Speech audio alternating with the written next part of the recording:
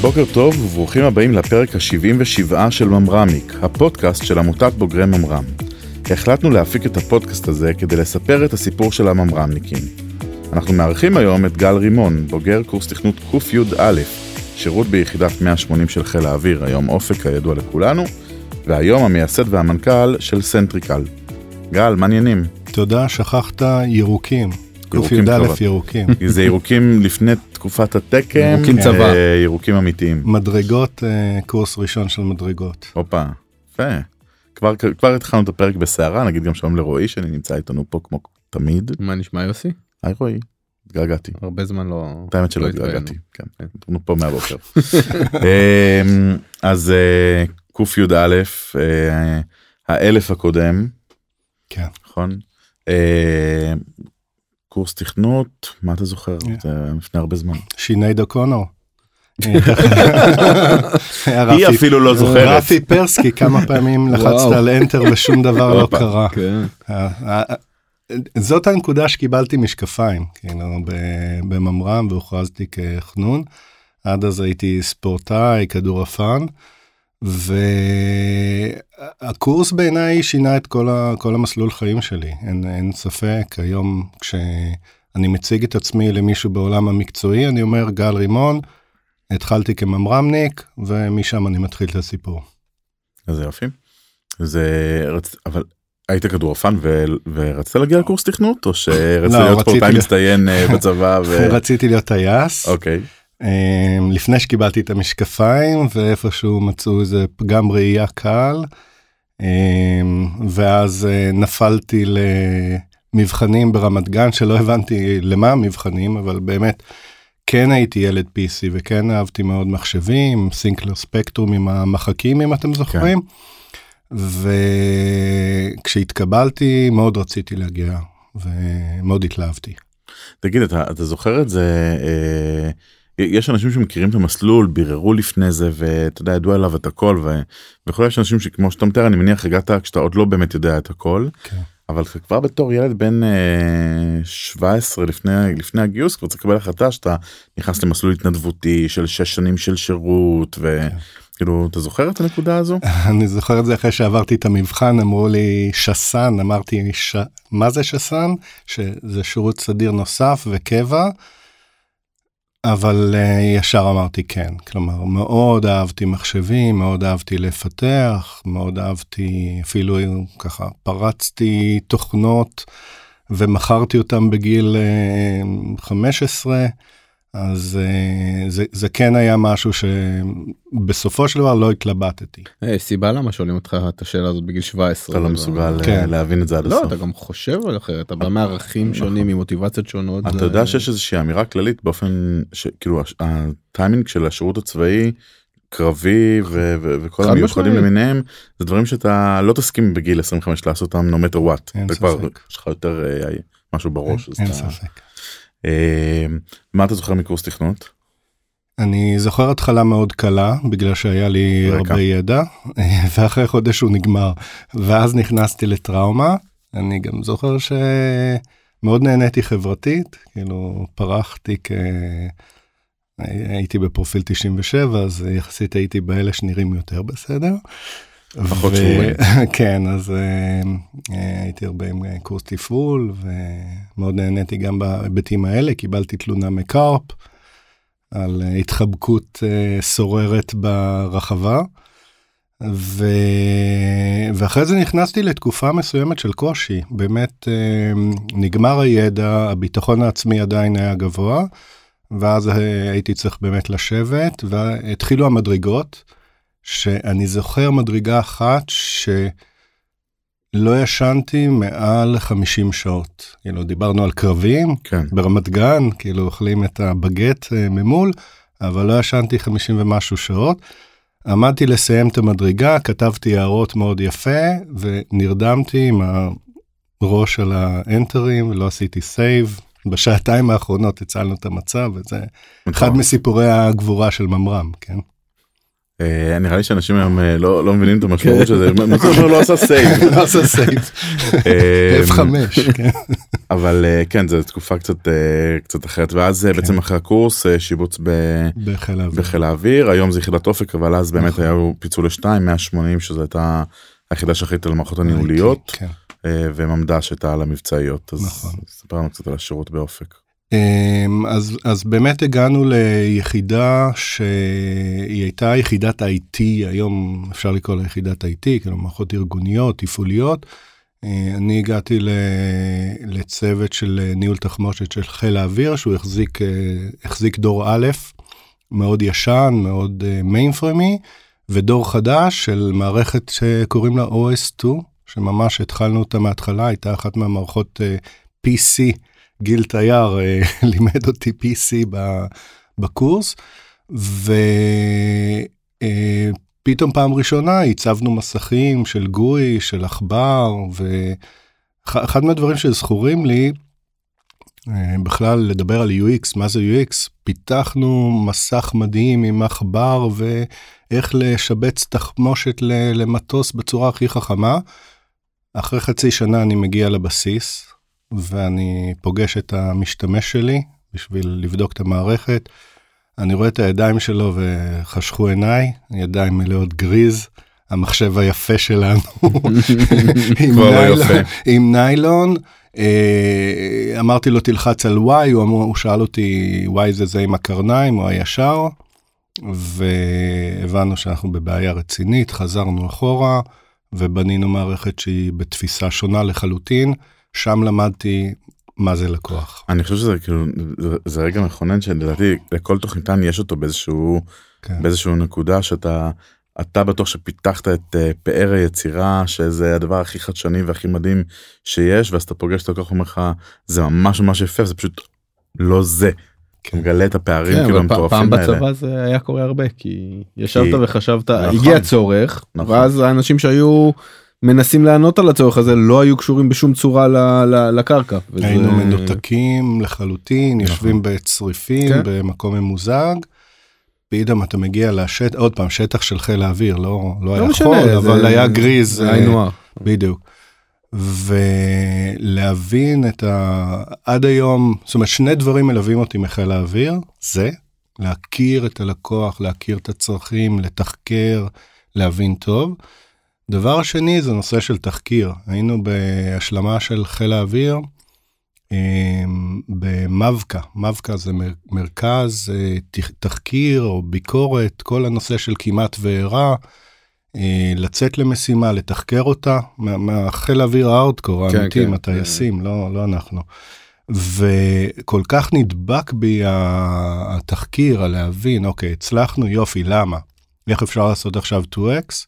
לא הצלחנו, נכשלנו, זה בסדר, לא מאשימים אף אחד, אנחנו חייבים ללמוד מהדבר הזה ולשפר לקראת הפעם הבאה. בעיניי אלו שני רגעים מכוננים לחיים. למה? כי מה? איפה פגשת את זה אחר כך? אני נכשלתי בלי סוף כל הקריירה שלי. כאילו, הסיפורים הכי טובים שלי, דרך אגב, זה על הכישלונות, כולל בסנטריקל. כאילו, לא ידעתי איך לגייס כסף, לא הצלחתי. בניתי בוטסטראפ בהתחלה, לא כי רציתי, כי פשוט לא הצלחתי לגייס כסף. אני זוכר 100 פגישות ראשונות עם לקוחות, דרך אגב, פוטנציאלים, כן? מוקלטות, אז עוד לא היה זום, היה וובקס, מוקלטות, ואני מקשיב בעצם לשיחה שלי עם הלקוח, ופתאום אני שומע משהו אחר לגמרי. אני שומע אותי בצורה שונה, אני שומע את הלקוח בצורה שונה, אני שומע פתאום שהלקוח לא מדבר, כן? מבין שהאנגלית שלי גם לא מספיק טובה. אני עד היום, כל יום ראשון, שעה 4:30, יש לי שיעור אנגלית. הרבה שנים. ומצחיק, זה מעניין, אם תקשיב להקלטות האלה היום, כן. מה תלמד מהם היום? מה נלמד מהם היום? קודם כל, הנושא של פרודקט מרקט פיט, הוא נושא כל כך מורכב בעולם הסטארט-אפים, וכל כך המקמק, שכל הזמן אתה חושב שאתה מגיע לפרודקט מרקט פיט, ואתה עוד לא שם. כי יזמת, מכירים כל כך טוב את המוצר שלהם, ומכירים כל כך טוב, ויודעים to turn on a dime באמצע פגישה, שלהגיע לפרודקט מרקט פיט זה בעצם שמישהו שלא מכיר מספיק טוב את המוצר, שלא מסוגל, נאמר אמריקאי שעובד על פלייבוק בצורה מאוד מסודרת, מסוגל למכור את המוצר, שהלקוח מסוגל להבין. בלי אימפרוביזציה באמצע. בלי, בדיוק. ממש, אם מסוגלים לכתוב את התרחיש של כל התהליך, רק באותה נקודה אפשר להגיד שמגיעים לפרודקט מרקט פיט. עוד דבר שלמדתי, שאחרי שמגיעים לפרודקט מרקט פיט, יש עוד פרודקט מרקט פיט, ועוד אחד ועוד אחד. זה אולי מסע שלא נגמר אף פעם. בדיוק. וטוב שכך, לא? כאילו, אחרת היינו עומדים במקום כל הזמן. אתה בתור יזם בפנטזיה, היית רוצה להגיע לנקודה שאתה אומר, זהו, זה. נקודה, שם נקודה בסוף משפט, ויושב רגע. אבל אני חושב שהרוב מבינים שהנקודה הזו מתשתשת מה זה מהר, ואתה לא יכול... אם זה ככה, איך היית מוכר אפדייטס ועדכונים ושדרוגים וזה, צריך כל הזמן... וגם יש תחרות. אני מאוד שמח ומאוד גאה, שניסו להעתיק אותנו לא פעם ולא פעמיים. אז אולי רגע נעשה סדר למאזינים ונדבר רגע על סנטריקל, ננסה להבין רגע מה אתם עושים.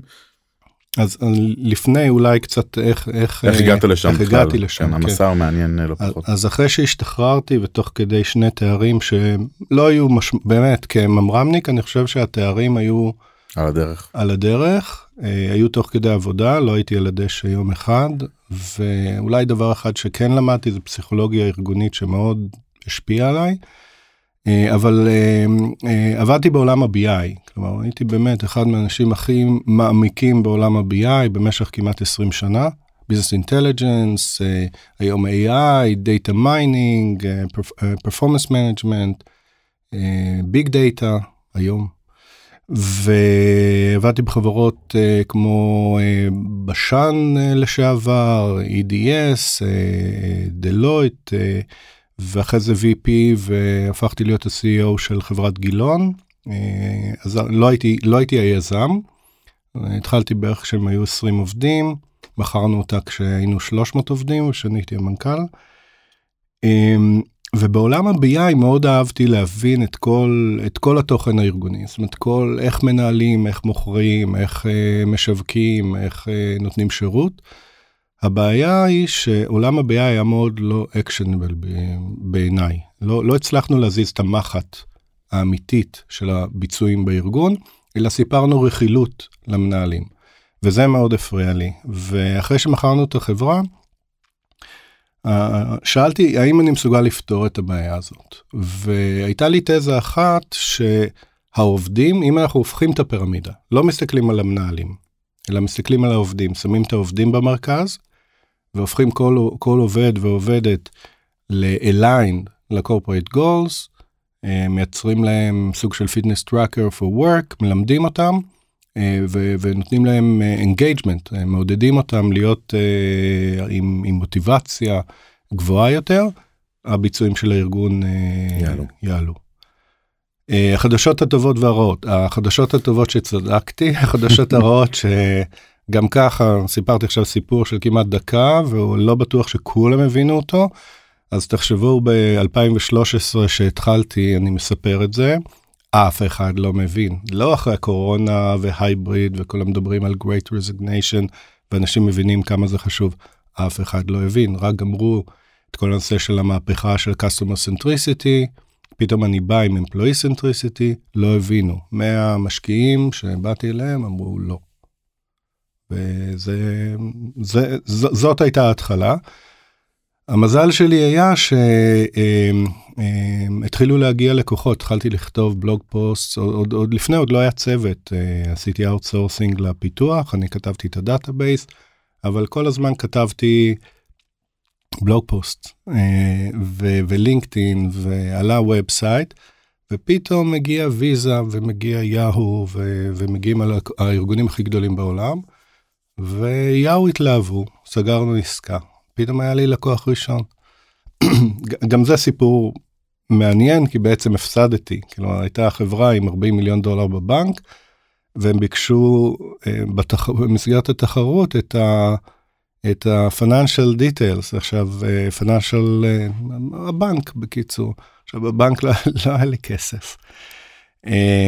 אז התחמקתי ואמרתי, אני חברה פרטית, עכשיו אני אמרתי, כן, אני לא, אבל אמרתי שאני אחרי אקזיט מאוד גדול ואיש מאוד עשיר, אז אין לי בעיה לממן את החברה, הם לא קנו את זה, אבל אחרי חודשיים או 3 שהם נתקעו בפרויקטים האחרים, עם אלה שזכו בסופו של דבר, הצעתי להם שתוך 4 ימים אנחנו עולים לאוויר, תוך 4 ימים עלינו לאוויר, יאו היה הלקוח הראשון, לקוח שני אינגסול רנד, מייקרוסופט, אינטל, ואחרי זה כבר התחלנו להיות על הדרך. טוב, זה חברות מאוד מרשימות. כן.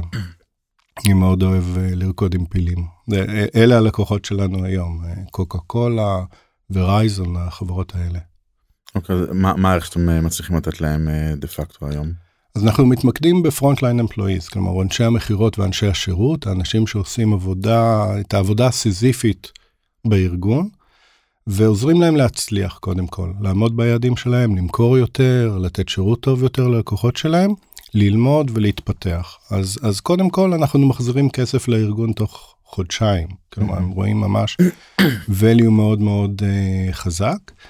דבר השני, כל העניין התרבותי של ג'ן זי ושל היום resignation, כלומר עובדים מתפטרים בלי סוף, hybrid work, כל התופעות האלה, הגלים העצומים האלה ששוטפים את מה שנקרא future of work, אנחנו כבר מוכנים שנים לפני, וכבר הצגנו תוצאות לארגונים, הרבה לפני שזה היה פופולרי, אז איך אומרים, קצת הקדמנו את זמננו. אבל במקרה הזה דה פקטו אתה עוזר להם יותר engaged לארגון? כן, הבסיס, התשתית היא engagement. אוקיי. אבל התשתית הזאת לא מספיקה אם אין, זה כמו הכביש, או הרשת, מה התוכן שעובר על התשתית הזאת של engagement. אז אתה רוצה לשנות את ההתנהגות, עכשיו מה ההתנהגויות שאתה משנה? אני זוכר שהייתי, אני לא יודע אם יש לך חברות סלולר בלקוחות שלך. בריטיש טלקום. אז ישבתי בפלאפון, אז חצי יום לפני כמה שנים, לא ריסנטלי. ואני זוכר שממש ישבתי שם ואמרתי, איזה מסכנים, באמת הקו הראשון של העובדים בסופו של דבר, גם הם וגם האנשים במוקד, איזה התעללות הם עוברים במהלך היום, איזה קשה זה לשמור על המשרה הזו, וזה כאילו, לא יודע איך מטפלים את זה, זה שחיקה מטורפת, כל היום מעבירים עליך ביקורת, כל היום לא מרוצים, כל היום בינינו, אם אתה מטפל ב-50-60 אנשים ביום, כמה אומרים לך באמת תודה, ובסוף התהליך הזה, זה לרוב נגמר בזה בפיצוץ כלשהו, וגם אני זוכר שממש היה מישהו שם שדיבר מאוד לא יפה, ופשוט מנהל המשמרת בא והיה צריך להוציא אותו מהחנות. אז כאילו זה באמת תפקידים קשים מאוד, גם קשה לשמור על הלויאליות, וגם קשה לשמור על היום יום שלך בצורה שפויה. נכון. וזה הולך ומחמיר, כי אם תחשבו על לפני 5-10 שנים, התקשרתם לפרטנר או ל-yes, ואמרתם שכחתי את הפסוורד, לא יודע, הראוטר, אז תחברו תדליקו, הנה הלינק. היום הגיע אליי טכנאי של פרטנר, אוקיי? עכשיו יש לי IP קבוע, כי יש לי הזקה. יש לי פורט פורורדים בתוך הראוטר, יש לי דקו מש של וי-פיי, יש לי עוד ספק, כן? ויש לי yes.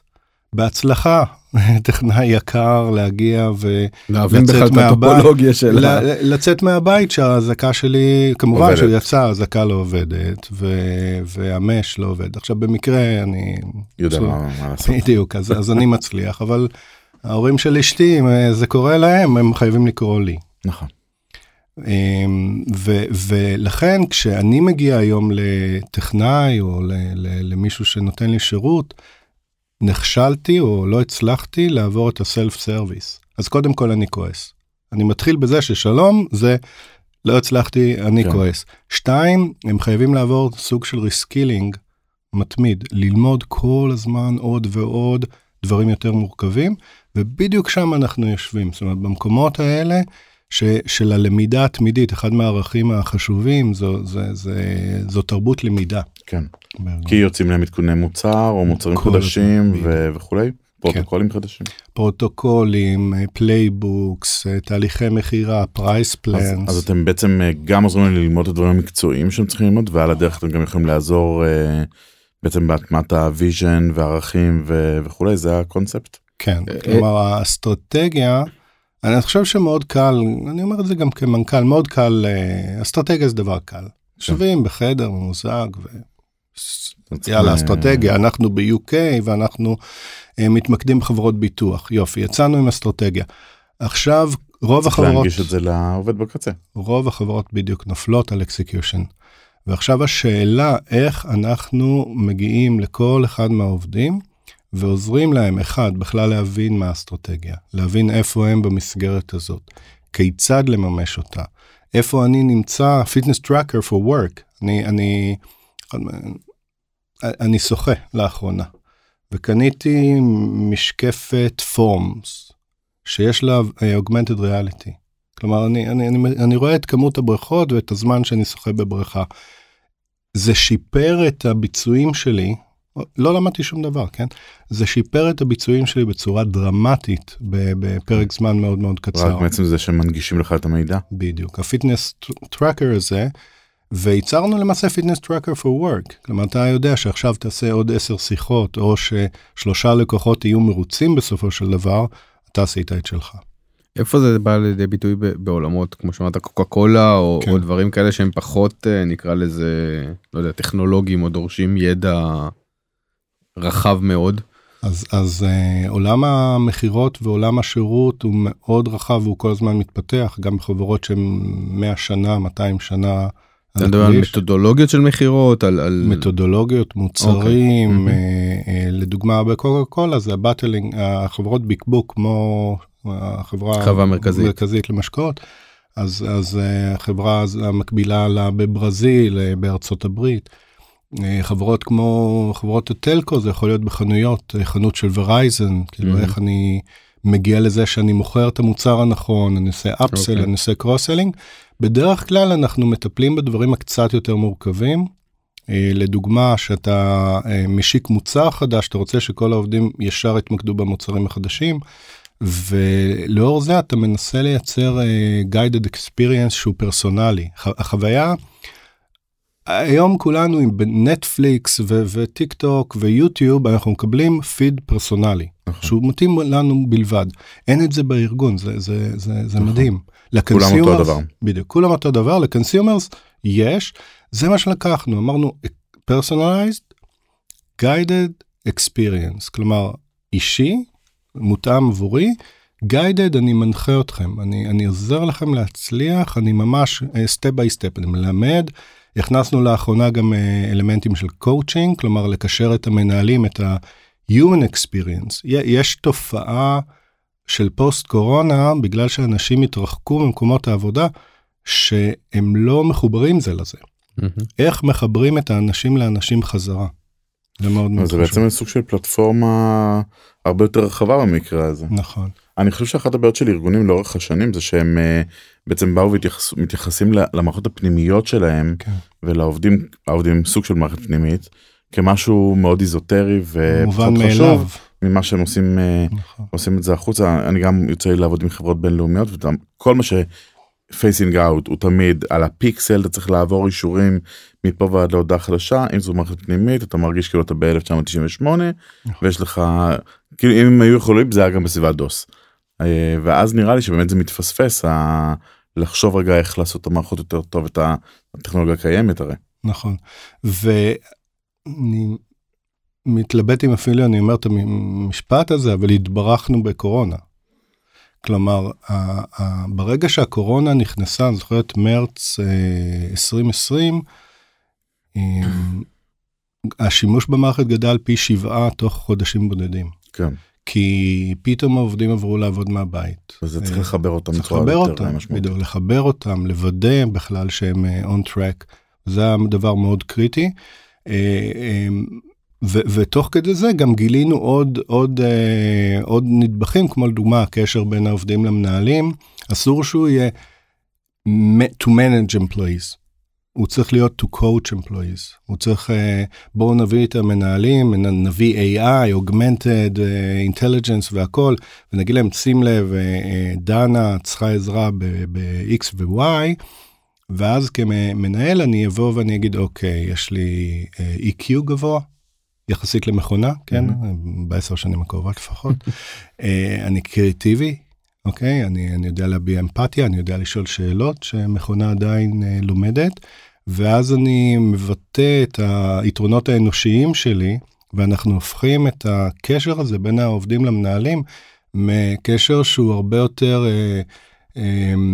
אינסטרומנטלי, לקשר חם יותר, שאפשר להשקיע יותר זמן בעובדים, ופה זה משהו יפה, כי אני חושב ש-AI גורמת לסוג של הזרה, כן, אליינציה, אבל אפשר באמת להשתמש בזה בשביל להעמיק את הקשר האישי לדברים מסוימים, ואז הם יהיו עמוקים יותר. במדדים של הלקוחות שלכם אתם שמים לב לשיפור בריטנשן של העובדים? בטח, לפחות 10% שיפור, ולאחרונה השקנו, ה-CTO שלנו, מבריק דורון, שממש כאילו התחלנו ובנינו את המערכת כמעט מההתחלה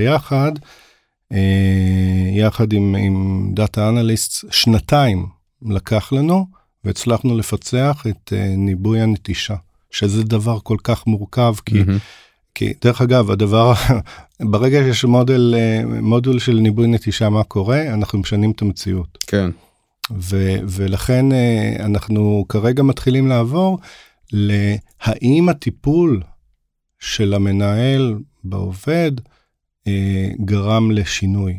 ואז אנחנו יכולים גם ללמוד מהמנהלים, כלומר המערכת, ה-AI, ה-Machine Learning, לומדת מהמנהלים על הדברים הטובים שהם עושים, והולכת ומשכפלת אותם בסקייל. כבר פנו מרשות שדות התעופה, כי הבנתי שיש להם הרבה בעיה של סלקטורים יש לנו באופן כללי בעיה בכל השוק.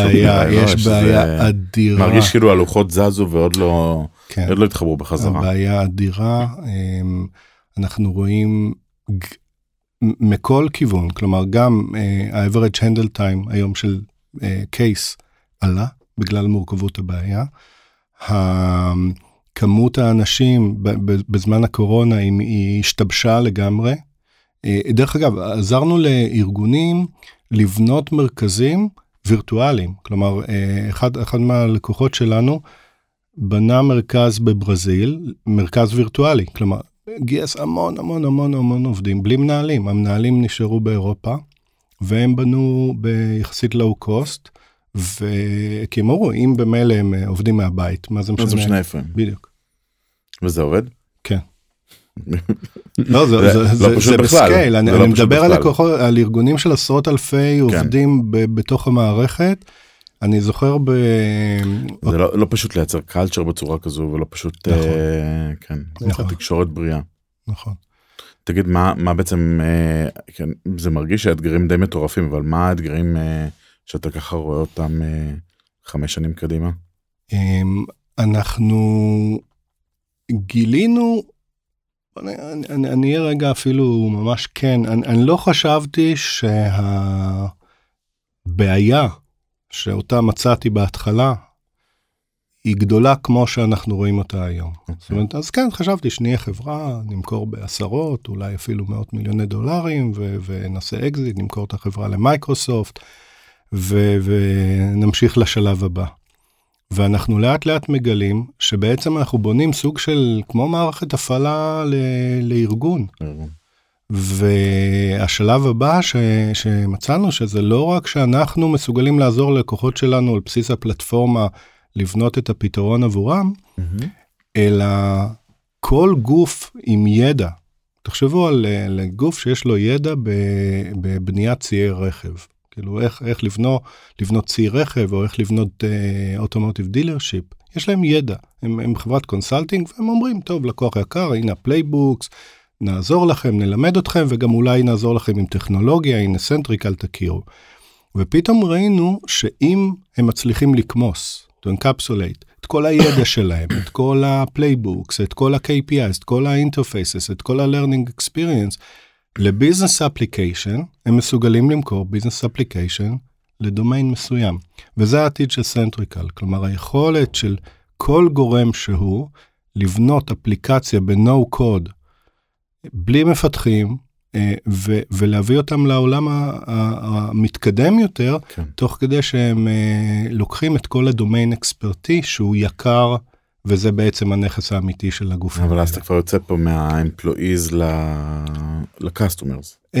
תחשוב על force.com לעומת Salesforce, כן? זה מעבר למעשה מ-CRM ליכולת לפתח אפליקציה באותה סביבה, ולהגיע לשוק, בדיוק.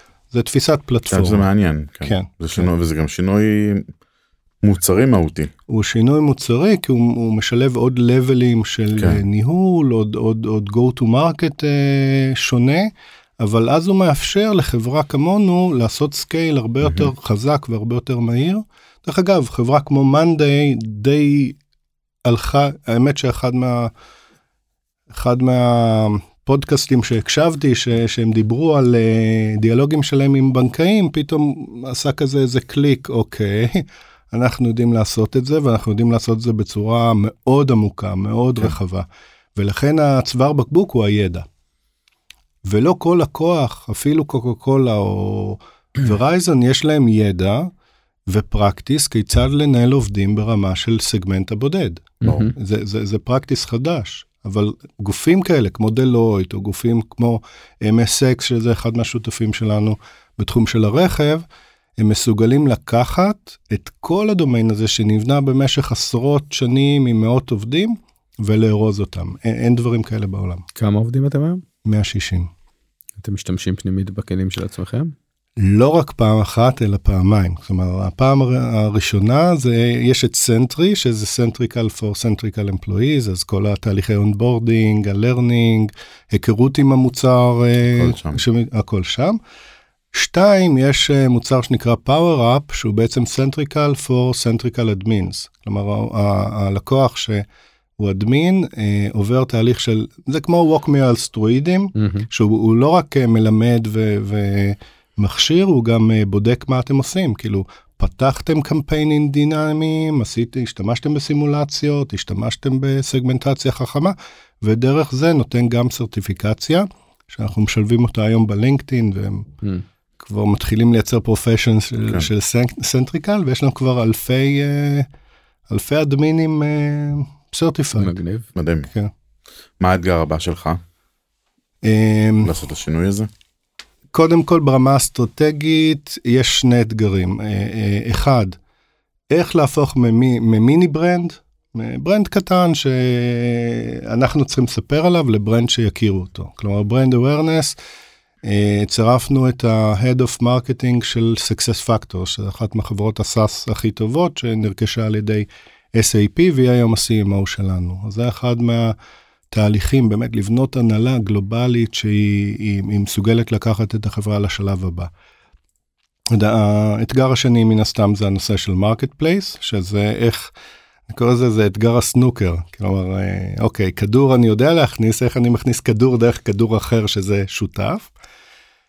אתגרים יותר, נקרא לזה טקטיים, תשמעו, חברה גלובלית. בדיוק דיברנו בחוץ שאנחנו מתחילים פודקאסט, אז עובד מאוסטרליה ועובדת מארצות הברית. עכשיו השאלה איך הם נפגשים, באיזה שעה. באיזה שעה. כן, ומה קורה אם יש גם איזה ישראלי באמצע.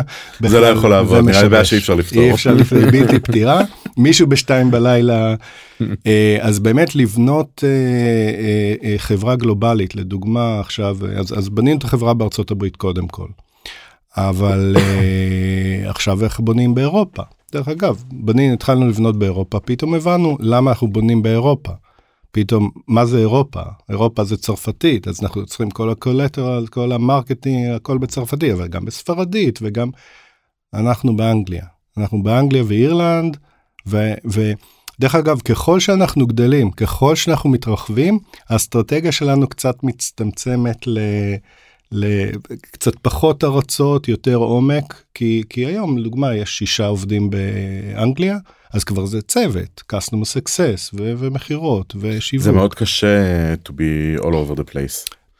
כי באמת ברגע שאתה מבין שזה גם כל אחד זה סוגיות קלצ'ריות שונות, ואני קורא לזה הטעות הישראלית הבסיסית. כן, זאת אומרת, אירופה זה שוק אחד, אבל זה לא שוק אחד. בדיוק. ובכלל אסיה, נכון. מה הבעיה להרתיח את הים, כן? השונות מטורפת. ולדעתי הטעויות הישראליות, אתה יודע, פעם אמרנו, ישראלים לא יודעים למכור, לא יודעים לשווק, אני חושב שזה כבר לא נכון, יש המון ניסיון ישראלי. עדיין, אם נתחיל ביזם אמריקאי או אנגלי, הם קודם כל יטפלו בשוק המקומי. והם יתפתחו והם יבנו את כל הפלייבוקס ואז הם יוכלו לשכפל בדיוק אחרי. אבל לנו יש את הבעיה שאנחנו לא יכולים להתחיל בשוק הישראלי, קטן מדי, בדיוק. אין פה שוק. מכיוון שאין לנו שוק, מה אנחנו עושים? אנחנו מתחילים. ואז יש לנו לקוח בארצות הברית ולקוח בסינגפור, סיפור אמיתי, כן, ולקוח באוסטרליה וכמה לקוחות באנגליה ופתאום במקסיקו ופתאום, אוקיי, יאללה, נבנה לטין אמריקה, אני אביא גם אנשים לטוקיו ובאוסטרליה, ויש לי חבר'ה בסינגפור ובאנגליה, ופתאום מבינים שבעצם זה לבנות כמה חברות, זה לבנות כמה פלייז, ואז מתחילים לצמצם. עוד תהליך שצמצמנו, זה דוגמה ICP, Ideal Customer Profile, התחלנו all over the place, כאילו מייקרוסופט וליטל פיש, שם אמיתי של לקוח אמיתי, ליטל פיש, לקוח מרוצה דרך אגב.